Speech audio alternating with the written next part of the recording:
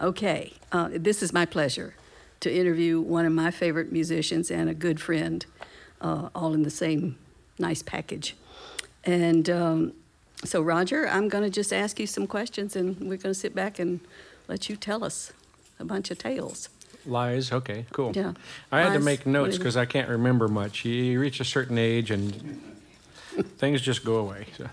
Some of them should go away. Don't bring those up. Yeah, right.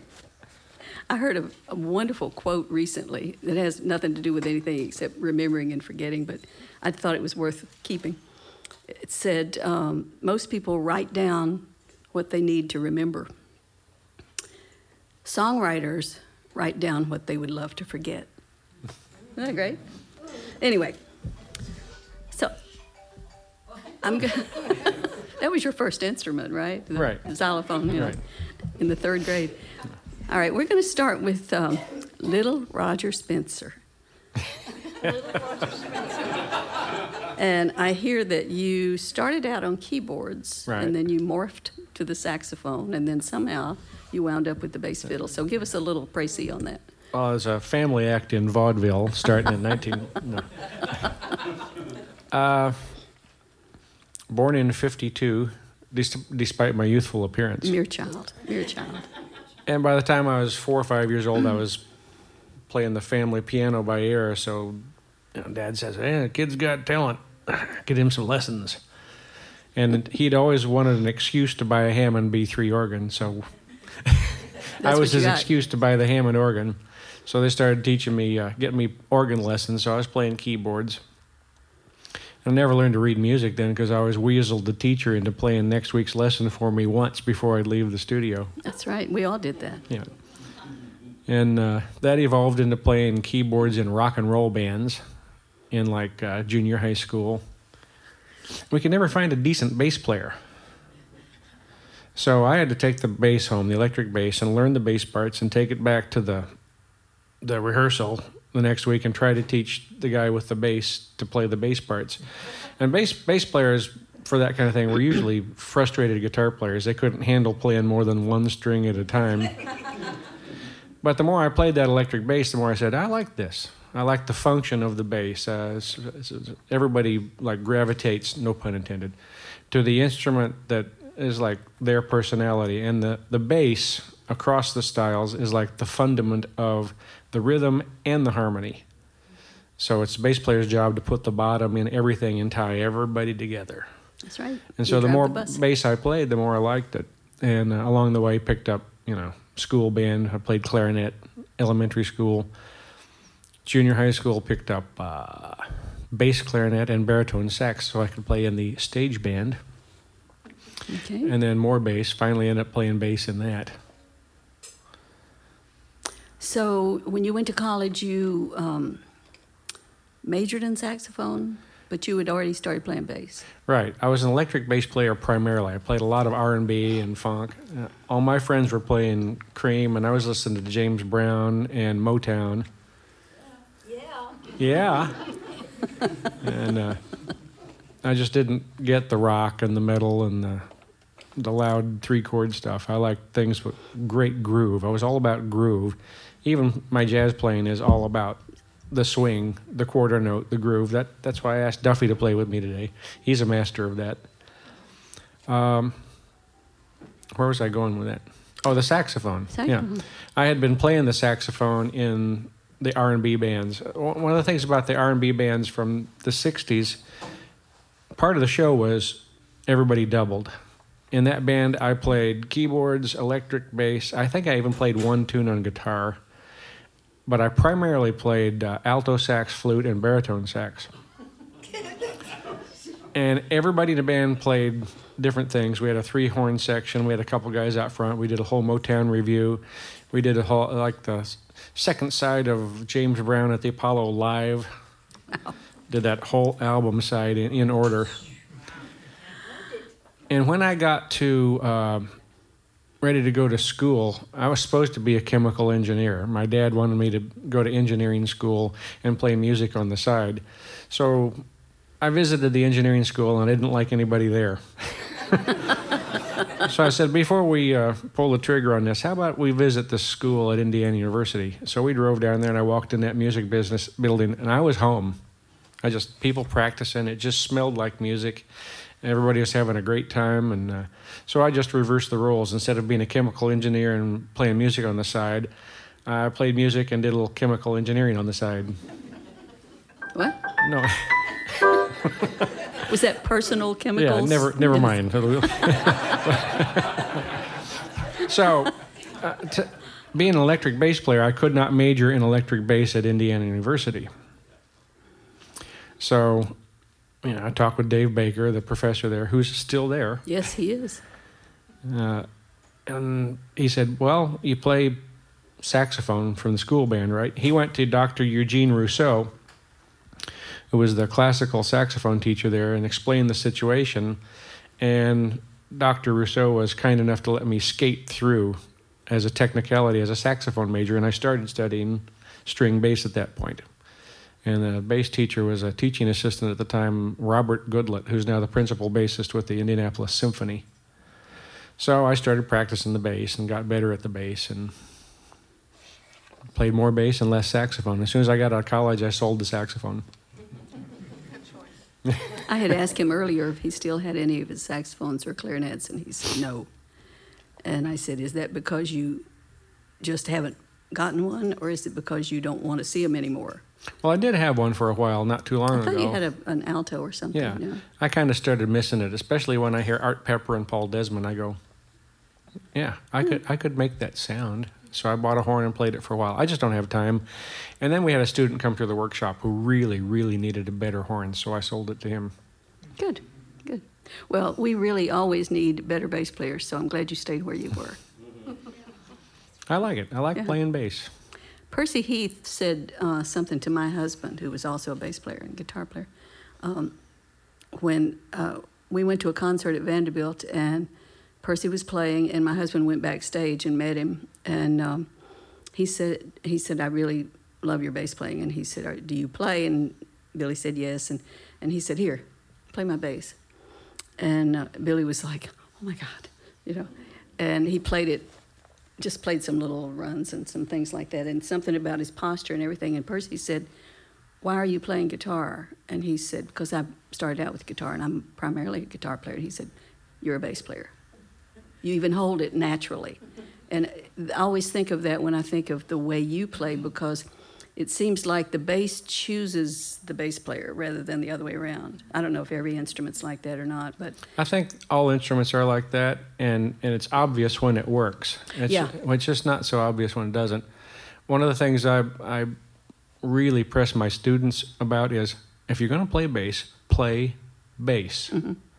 Like I was talking about that role of the bass being the fundament of the rhythm and the harmonic structure. Mm-hmm. We don't need lead guitar players holding a bass. That's not going to help the ensemble. When it comes time for your solo, great, go for it. But play the bass first. And there's a whole lot of guys out there that can't play bass, but they're bass players.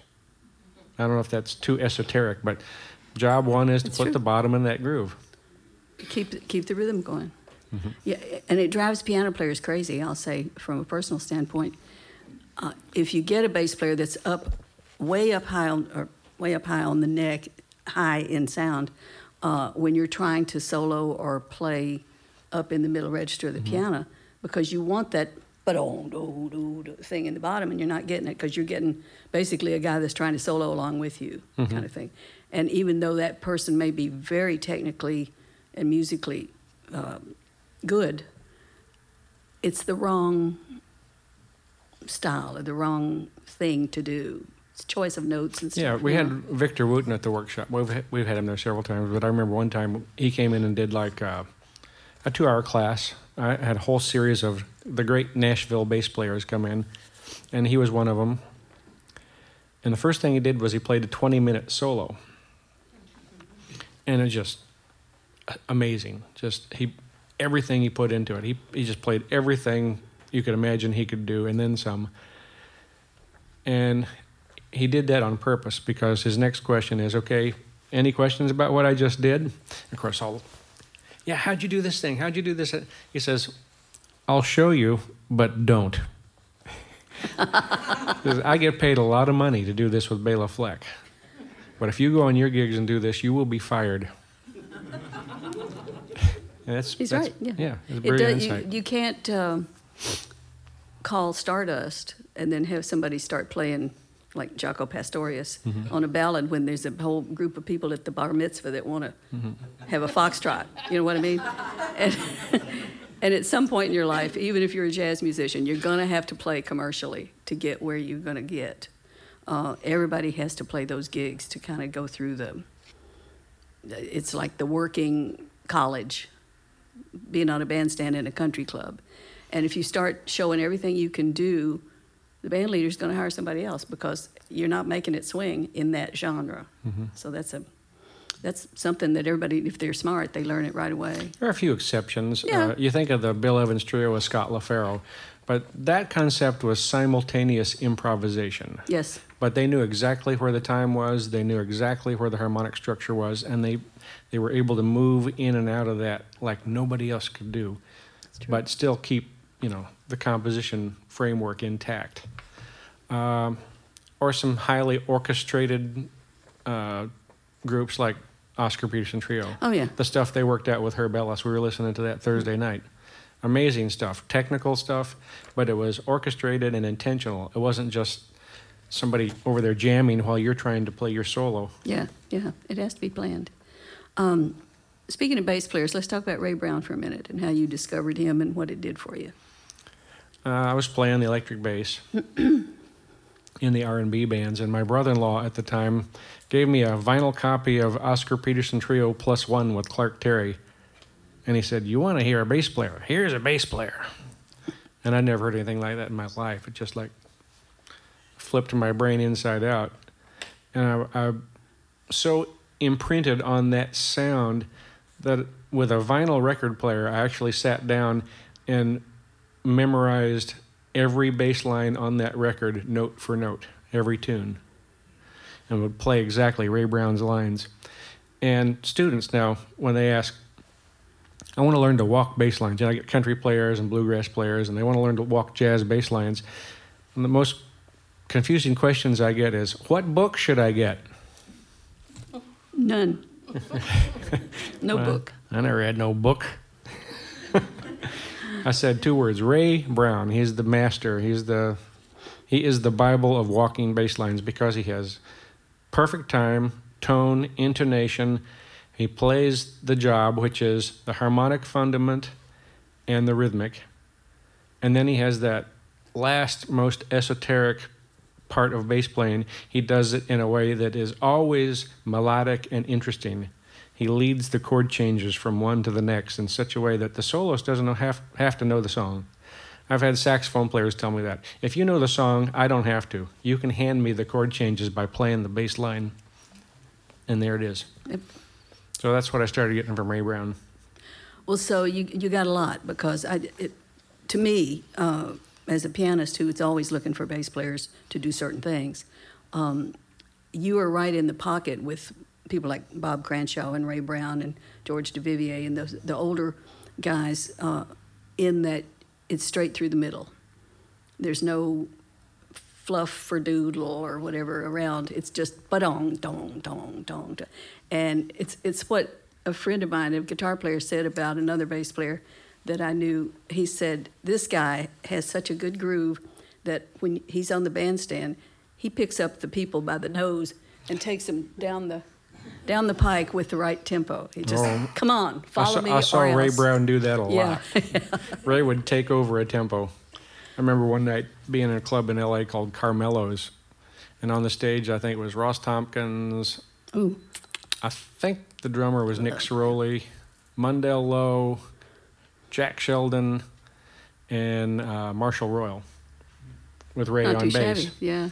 And Mundell Lowe, brilliant guitarist, played like this solo rubato version of a ballad one time through, and then he wanted to bring the whole band in, and he played the turnaround in tempo, and his tempo was like ching, ching, ching, ching.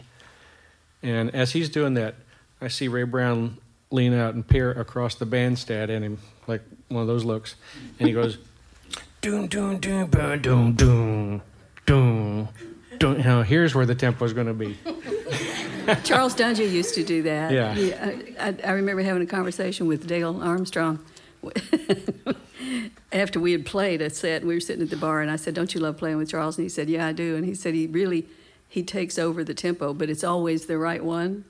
And he said on that last tune we played, I started out doing something, and Charles was like, ba-dong, dong, dong, and Dale said to the air around Charles, "Oh, that's where it is. Okay, thank you." And then he kept going. Yeah. But you have to get used to those things. But when you do, when you know that person's going to do that, and you become familiar with their playing and play with them more long, it's wonderful because you don't have to think so hard, and everything feels really good. So you really are the captain of the ship at that point. So yeah, that's Hear good. that? Yeah. Oh, we haven't gotten into piano players yet. I'm on her side for 2 reasons: piano and feminism. There you go. So let's get to a tune. Why don't you play "Slippery" by Ray It's a Brown? Ray Brown composition called "Slippery." Yeah. I guess I should go over there now. Mr.